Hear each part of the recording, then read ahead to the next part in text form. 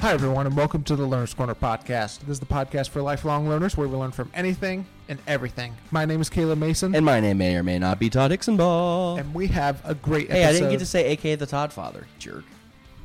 Quit just running ahead. That's because I'm trying to get rid of that nickname. And we have a great episode for you today.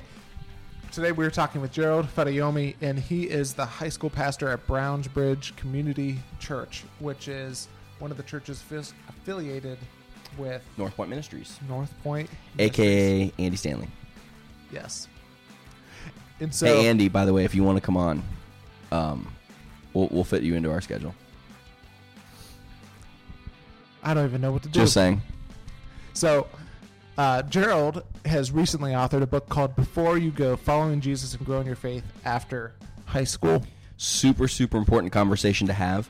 There are all, depending on what polls you're looking at, there is a significant number of high school students, and this question, especially if you're a Christian, is really important. But there's a significant number of high school students that upon graduation, like minimum of 50%, they're going into college, and if they're not losing their faith, they are definitely not prepared for conversations that occur once they go into the church.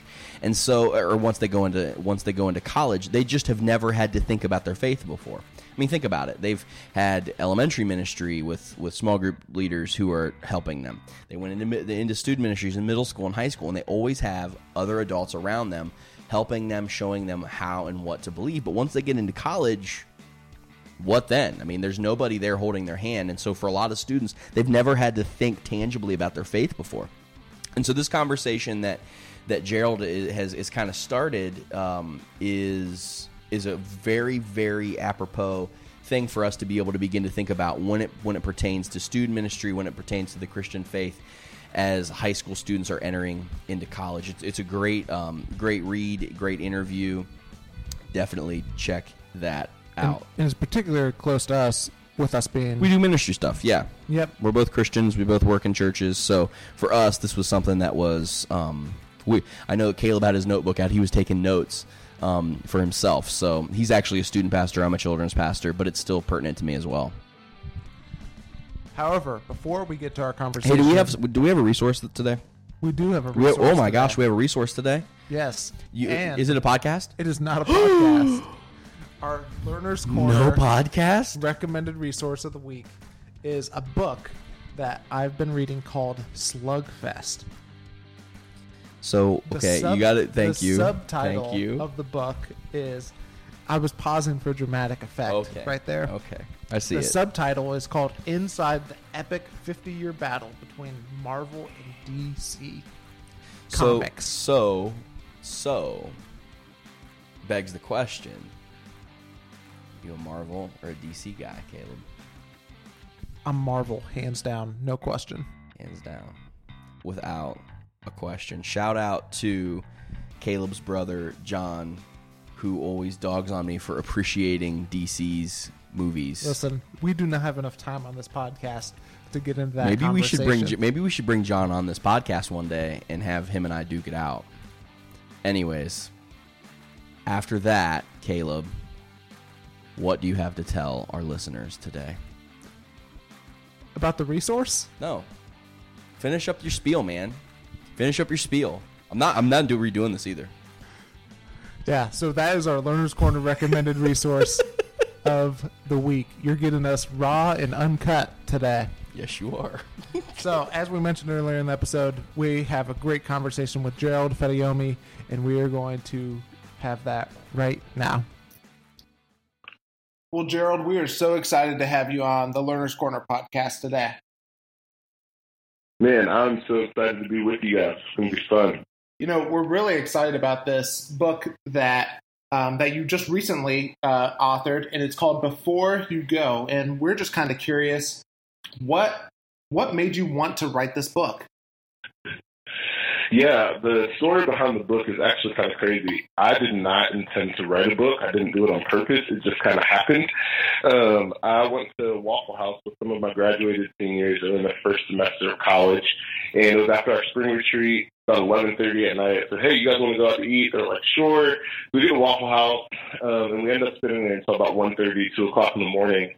And I'm just asking them questions like, hey, how's your faith holding up in high school? What are some things that our student ministry has done well to prepare you for the next season of your life? And what are some things that you wish we would have told you, or some things that we've kind of failed you in? And so I sat with this group of college freshmen and just started listening to what they were saying.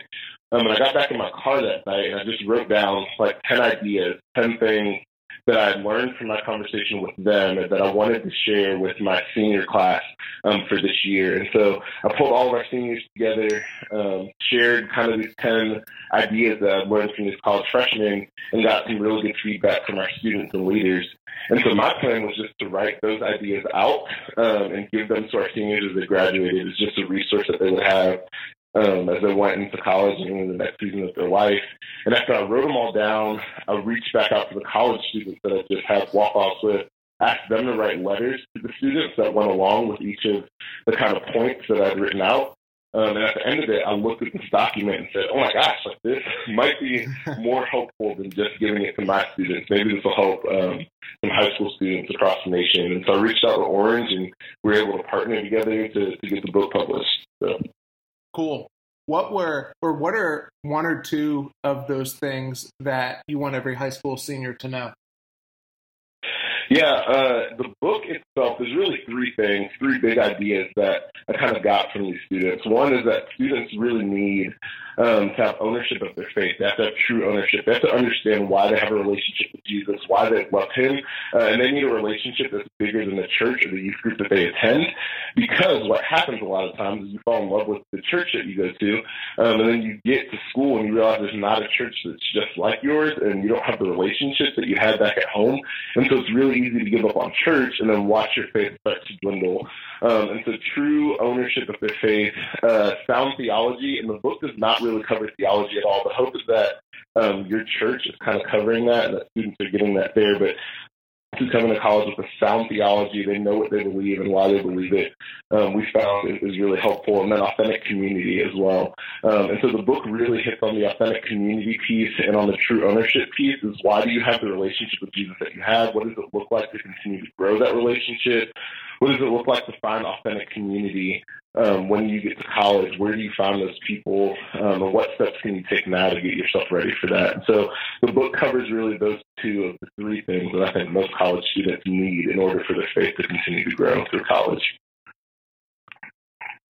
With that, can you just kind of paint us a picture? So we've talked a little bit about some of the things that you cover that you would want high school students to know who are entering into college. What can you kind of paint for us the picture of what's going on right now whenever a student is graduating from high school and as they're entering into college? Like what's happening? Yeah. So I was in getting ready for the book, I was just Googling and looking at different articles, and there was an article in Christianity Today, and this is debated, but Christianity Today says that 70% of young adults are giving up on church after they graduate from high school. And that really bothered me. And so as I started looking at our seniors, I was like, man, like I understand how that could happen because you've had 4 years of building a relationship and hopefully with a small group leader, with your students, with your student pastor. You've had 4 years of someone investing in you spiritually. You had 4 years of someone showing up to your football games and your basketball games. You've had 4 years of experiencing what it really means to have Christ-like community and someone investing in you spiritually with theology. And then at the end of those 4 years, you're basically told, good luck. See ya. Mm-hmm. And you have no idea what's ahead. And now a high school student is trying to figure out how to build their relationship with Jesus, how to find authentic community, how to find people to invest in them, how to invest back into the local church on their own as an adult, and they feel like they're left on their own to do it. And there's already so many unknowns, right? Like trying to figure out what school to go to, trying to figure out who your friends are going to be, trying to figure out what your relationship with your parents is going to look like when you're gone, how many weekends you're going to come home, trying to figure out what clubs and sororities and fraternities and things that you're going to be a part of, and then managing a GPA. There's just so many unknowns unknowns for high school seniors as they're leaving high school. And then there's the challenge of trying to figure out how to continue to follow Jesus as well. So, yeah, I think it's a high-stress, high-pressure time for graduating seniors. And if we can eliminate some of the mystery, some of the, I don't exactly know what to expect on the front end, and give them some tools so that they have a plan to follow Jesus in high school, I think it would be really helpful to them. So you said that whenever this idea kind of the early part of its kind of inception, you were at Waffle House with a bunch of college freshmen. Can you kind of talk to us a little bit about the moment when you talked about how you realized that you had a book there, but when you started to realize the implications of what this was going to mean and how maybe, I don't know if fail is the right word, but when you realized, hey, there's more that we can be doing to help our students as they're entering into college. What was that like? And how has that kind of played out now as this new school year is starting to happen for you in your ministry? Yeah, I think for me, man, like that conversation was a reality check, and it was a realization that I really needed. I think what's really easy as a student pastor to do is for us to think, or for me to think at least, that salvation was a finish line. And so if we can get students to figure out who Jesus is and decide to follow him in high school before they graduate, then I've done my job. Pat on the back, job well done.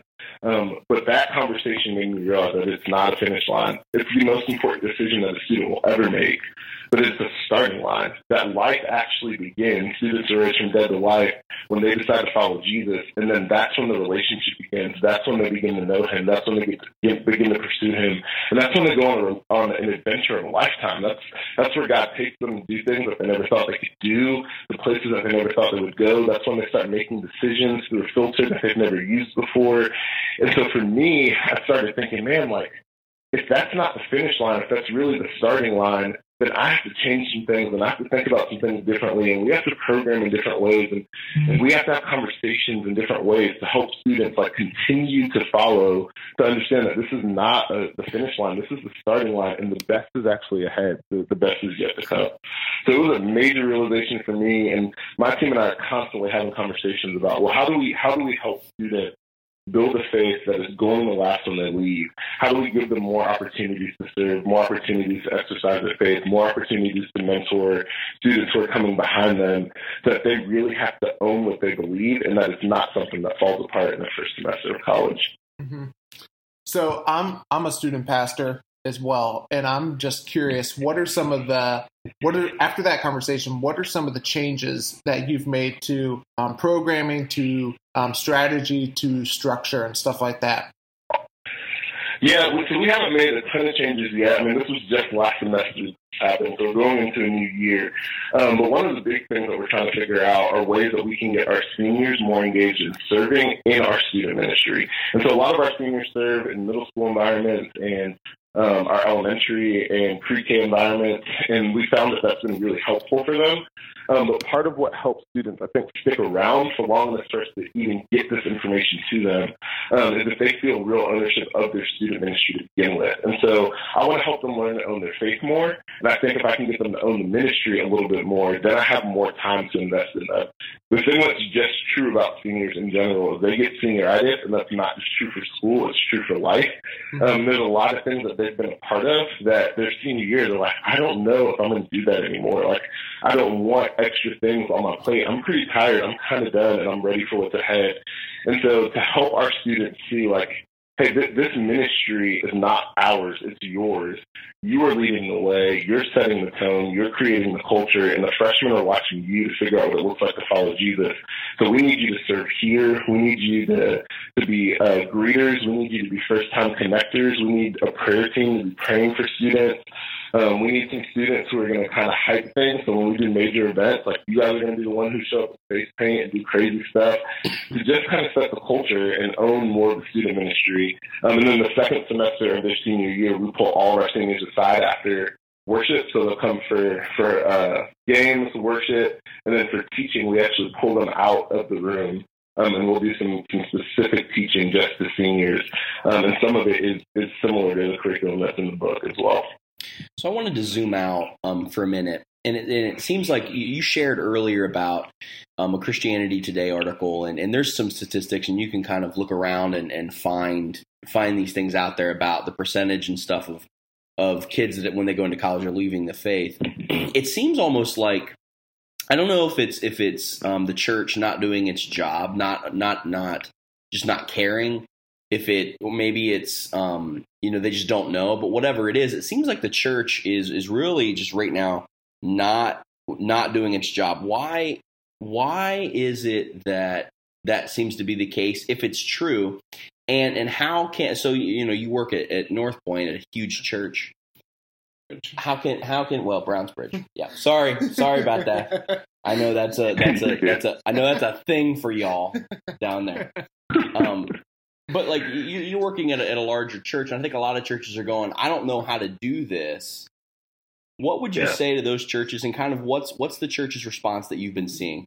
Yeah, I think I don't know that the church is failing per se, right? Like, I don't think that we're doing things wrong. I think we might just be missing a couple of pieces. And the big thing, again, it goes back to ownership. I think it's not our responsibility to spoon feed kids their faith. Like, we can't make them believe everything, right? Like, at some point, like Paul says, you have to go from milk to solid food. You have to decide, like, I'm ready to grow, and I'm going to take the necessary steps, and I'm going to have some personal devotion and some personal quiet time, and I'm going to choose to seek to know God more. So some of that does fall on the student. I think where it falls on us is to go, hey, we need to push you towards that. And what we do a great job of is creating compelling programs and creating community for students. There's a lot that we do that almost enables them from having to do it on their own. And so I think as they're getting older and as they get to the junior and their senior year, what does it look like for us as the church to go, hey, like, you've been around for a while now. You have the foundational truths that you need in your faith. What does it look like for you to now exercise those things, for you to serve, for you to give back, for you to start giving, like percentage giving to the church? What does it look like for you to start exercising some personal disciplines that will help you grow? So by the time you leave here, you've already owned your faith, that you really do believe what it is that you say you believe, and it's not just your parents' faith that you've been exercising for the last couple of years. Mm-hmm. So I'm just kind of curious about, just kind of the process, like a little bit more of how this process came to be. So so let's go back to Waffle House. I know we've gone back there a little bit. So you're in Waffle House, you go to your car, and then, you write down these 10 things. And then, what did it look like immediately after that? Did you, talk with people? Were you immediately like, hey, Orange, I feel like I have an idea? Like, what did the days, weeks, and maybe months look like after you write down those 10 ideas? Yeah, so the 10 ideas that happened during our spring retreat, and the way our ministry year is set up is right after our spring retreat, our seniors actually go into what we call college prep. And it's the rest of the second semester where after the worship, they go to a separate room and they get curriculum that's written just for them. Sometimes it's live communicators, sometimes it's videos, but it just so happened that right after the spring retreat that college prep session was starting. And so I took those 10 ideas that I'd written down and I just added some bullet points to each one of them, and I presented that to them for their first week of college prep. So for the very first week, I just sat down in a chair, nothing special, nothing crazy. I just said, hey, y'all, I sat with some college freshmen. Here are 10 things that after my conversation with them, I feel like you have to know before you graduate. And again, from there, it just became really great conversation. Small groups went really well that night. Small group leaders came back to me and said, hey, like, our students felt like they grew a lot, like they learned a lot. They felt challenged, but in a good way. And then I had students come to me and tell me the same thing. And so just looking back at that list, I thought, okay, I'm going to write this out. I'm going to take these bullet points and write them in the longer thought and give them some questions to answer and hand this to our seniors as they graduate this year. And at that point, after I had done that and gotten some letters from college students, that's when I was like, oh, Orange, I think I might have an idea that could be helpful to student pastors across the country. And what's cool about the book, the way that it's written, is it is written in a way that you can hand it to a senior when they graduate and go, hey, work through this through the summer, and this will help get you ready for what's ahead in the fall. But I think the ideal way to really use it is to buy the books at the beginning of the year or at the beginning of January and use it as a small group resource where the students can read through the chapters. The chapters are pretty short, so they read through the chapters together, and then they answer the questions on their own and then have group discussion around the questions. So the questions are set up that they could lead a small group session pretty well.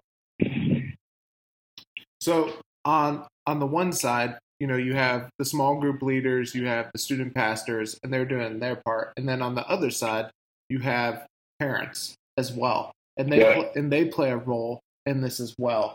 What advice, or what would you say to a parent in order to help equip a high school student to help own their faith throughout college and even beyond? So. Yeah, I think conversation is huge. I think asking really great prodding questions to help your students say out loud what it is that they believe is great, and to share with them some things that you wrestle with in your faith, some things that you're still trying to understand, some things that you've been trying to figure out. I think those hard conversations are really helpful, so that our students can see, hey, this isn't cookie cutter and it's not perfect, and there's still questions and doubts and things that we wrestle with, but processing all of that out loud will help them to own it and believe what it is that they believe for themselves, which I think is huge. So I think great conversations with parents. I do think that at their senior year, parents should really be pushing their students to decide whether or not they want to go, so that it's not a choice they make freshman year, it's a choice they make senior year. And so we encourage it, but don't force it, I think is huge. And then serving. I think every parent should push their student to serve younger students in their environment at some point. There's a level of responsibility that happens in the student when they realize there's a middle school boy or girl who's looking to me to be a guide for them.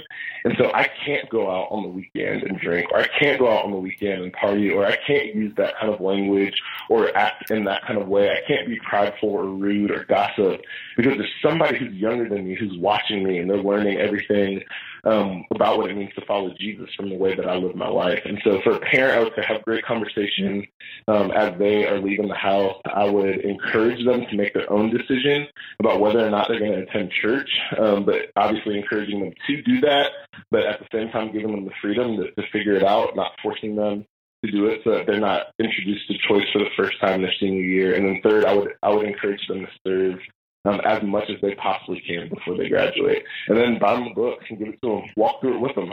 It's set up for a small group leader, but it's also set up for a parent. A parent and a student could sit down and read through the chapters together and go, okay, question one, why do you love Jesus? What does that relationship look like? Why did you choose a relationship with Jesus? Is it because of us? Is it because of something you felt? Is it because of an experience that you had? Is it because of something that you realized or something that you walked through in high school? And being able to have that conversation, I think, one, will build the relationship between the parent and child, but two, again, it'll help the student verbalize what they believe and give them some more ownership before they leave as well. Mm-hmm. And then, what would you say, or what are one or two practical things that, whether it's a small group leader, student pastor, or even teacher, or whoever is working with students, but someone who wants to help the students that they feel responsible for to help own their faith, what are one or two practical things that you would say that that they can do to help their student or help students? Yeah, teach them how to have quiet time. There's a lot of students who, honestly, the only time they spend with God is on Sundays or Wednesdays, and they don't know how to have a personal quiet time. I know for myself, growing up, going to church and then leaving the faith and then coming back to the faith as an adult, I had to have someone sit me down and teach me what it meant to have a quiet time, and teach me how to figure out where to even start reading in the Bible. And so a lot of students, what I'm finding is that they have been so reliant on us that they've never learned how to do that on their own. And so I think that's the easiest thing that we could do, is equip them with a way to be able to spend time with God and to have a quiet time. And then second, to teach students how to share their faith in the simplest way possible, just to teach students how to tell their story, why they believe what they believe, the moment that they decided to follow Jesus, and why someone else should consider that as well. Because I think as students are able to do that, again, they take more ownership over it. And I know I keep coming back to that, but I think it's huge. If students can own their faith when they graduate and have a faith of their own, it's a lot harder to shake it when they get to college. And so help them learn to verbalize it so that they know what they believe, and two, so that they can see the mission that Jesus has put before them to make disciples of all nations. And so they start seeing their college as an opportunity. They see their college as a mission field, not just another 4 years of school, or not just a chance for them to improve personally, but they see it as a chance to really be a light in a dark place. Mm-hmm. So I'm thinking of the person who's listening, and right now they're not a pastor, or they're not a teacher or coach, or even a small group leader, and they're like, yeah, this is important, but I'm not really sure I should be involved in it, or I'm not the one who should be involved with in helping students with this. What would you say to that person? Yeah, I would just ask the question, and it's a question that our senior pastor, Andy, asks all the time, and the question is, what is the faith of the next generation worth to you? And if you would say nothing, then do nothing. But if you would say it's worth something, if you would say it's important that students really experience the freedom, the peace, the grace, the joy, the self-control that comes from knowing Jesus, then we got to do something. And that looks different for each of us. Maybe it's just as simple as buying a book for someone. Maybe it's as simple as serving as a volunteer. Maybe it's going to be a small group leader. Maybe it's leaving your job and going to do mission work. I don't know what the answer is for all of us individually, but I think if we ask the question, what is the faith of the next generation worth? Man, the answer should be that it's worth something, and that should drive us to action to do something about it. Some of this stuff, I think, for people listening, could be overwhelming, particularly for a student pastor who's just figuring out their Sunday morning format or whatever, as they're thinking through this. What's something that you do kind of to take a step back, maybe as when things are going wrong? So you have seniors and stuff that are leaving and come back and saying, you didn't tell me this or you didn't tell me that. What's something that you do to stay encouraged as you're walking through this process, this long process of helping disciple the next generation? Yeah, my dad always tells me, how do you eat an elephant one bite at a time, right? You can't change everything at once. That's not the expectation, and you're never going to be fully perfect, right? Some students are going to graduate from our ministries and go, man, I'm so grateful for filling student pastor's name, and others are going to go, man, I really didn't get it then, and I didn't understand, and it took me really falling on my face in college for me to understand who Jesus is. I think it's our job to plant seeds and to let God do the rest. And so I would just say, hey, step back and just remember, God has been faithful in your life. You are in the position that you're in because God chose you to be there. And the end of every story is that God is faithful. That's the end of the story. What it takes to get there, we don't always know, but we know that the end of the story is that God is faithful. And so it's our responsibility to do as much as we can in the places and the opportunities that we've been given, and to sow as many seeds as we can and let God do the rest from there. So I don't want us to feel the weight of being responsible for all of this at the end of the conversation, but I do want us to feel responsible for doing as much as we can in the places that we're in. Mm-hmm. Well, Gerald, just as we're getting ready to wrap up here, we always have a few questions that we love to ask every one of our guests on the podcast. And the first one is, what's one thing that is helping you either personally or professionally right now? Man, community. I'm actually up at the lake right now with two guys that I get to do ministry with, Reed Moore and Jamie Dickens, and they've become two really good friends to me. And so just having other people that you can bounce ideas off of, other people that understand the season that I'm in and the things that I might be wrestling with, other people that I can be honest and vulnerable with. But honestly, having two other guys who I can just be a dude with and laugh at stupid stuff and throw a football with and just hang out and listen to music together. Just having some community and guys who are going, hey, I get what you're going through, and I'm in it with you, has been super helpful for me this last year. How did you go about finding? Because the person that I'm thinking of is that's great that you have that, but how do I go about finding those types of people for me? Yeah, it's funny. With both of these guys, my relationship with them started with me needing help with something that I didn't know how to do. And it took me setting my pride aside to be humble enough to just ask for help. And over time, that built into a friendship and then a relationship. And so I would say all of us have people around us, right? And the relationship doesn't always start off we just clicked instantly.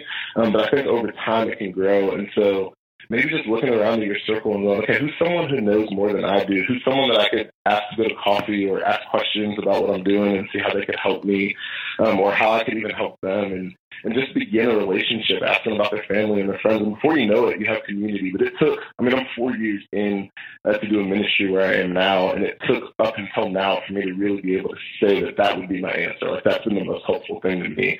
I didn't have it for the first couple of years. It took some time to get to it. But I'm really grateful now that I was willing to put my pride aside and ask for a little bit of help, and that it grew into some really great friendships. So, if you could have everybody learn one thing, and it could be about what we talked about, or it could be you want everybody to learn how to properly roast marshmallows, what would that one thing be? Sorry, ask the question one more time. I cut out for a second. If you could have everybody learn one thing, it could be what we've been talking about with your book, or it could be as random as having everybody learn how to properly roast marshmallows. What would it be? I would have everyone learn how to fully and truly appreciate LeBron James for being the greatest basketball player to ever play the game of basketball. If I could have everyone learn one thing, it would be that. So I've been following your tweets. It's so random. I've been following your tweets, though, and you and Stuart Hall. And the two, like, the thing that Stuart said the other day, it's so true. It's so true. And what's crazy is LeBron's, like, right up the road from us. Yeah. Oh, yeah. We are in full agreement on Totally LeBron. Agree. Yeah. Come on. I love it. I knew I liked this podcast. This one's better than any of the other ones I've been on. LeBron fans, way to go. Totally agree. Like, we're not even mad because he's in L.A. We're just like, dude, keep being you. Yeah. Just be. Oh, yeah, I just bought a Lakers jersey. Oh, yeah. I might, though I will say this. You could get stabbed walking around Northeast Ohio. Like, there's real concerns. Yeah. Like, there are real concerns about things, but, we'll see. Yeah. Gerald, what advice would you give to someone who has kind of the attitude that I want to learn as much as possible? What advice would you give that person? Well, one way to go. Leaders are readers and leaders are learners, so you should learn as much as you possibly can from every person that you meet. And what's crazy is, like, some of the best things that you'll learn in life will not be from people who you expected to learn from. It's funny, one of my staff members that's actually just starting with us next week, she was led to Christ by a 6-year-old in high school. She was in high school, and it was a 6-year-old.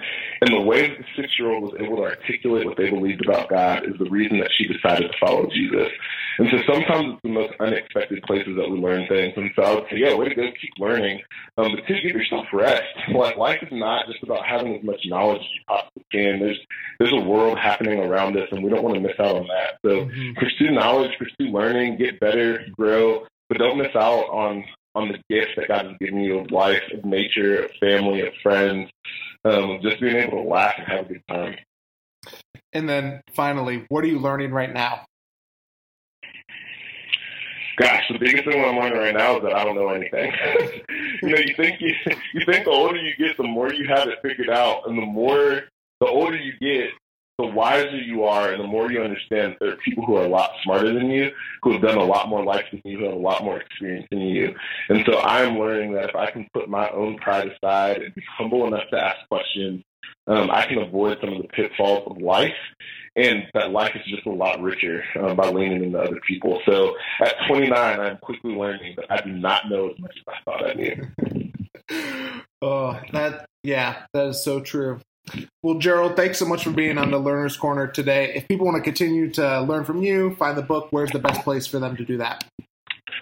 Yeah, so they go to just beforeyougoproject.com. All of my social media links are there. Links to the book will be there as well. Pre-orders are available on Amazon now. So just beforeyougoproject.com. My last name is so difficult to spell that it's easier to give people the website than it is to go, hey, follow me on social media like it's impossible to find it. So.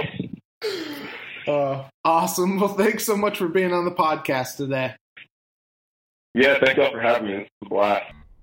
Caleb, what's your takeaway that you have from this episode with Gerald? I think my takeaway from it was just the question that he just asked in the middle of it. What is the faith of the next generation worth? Yeah, it's a great question. And Andy said that. I've heard Andy say that a lot. And that question has just been, it's challenged That's a me. haunting question. It's challenged me so much. And it's empowered me to challenge other people as well. Yeah. What is the faith of the next generation worth?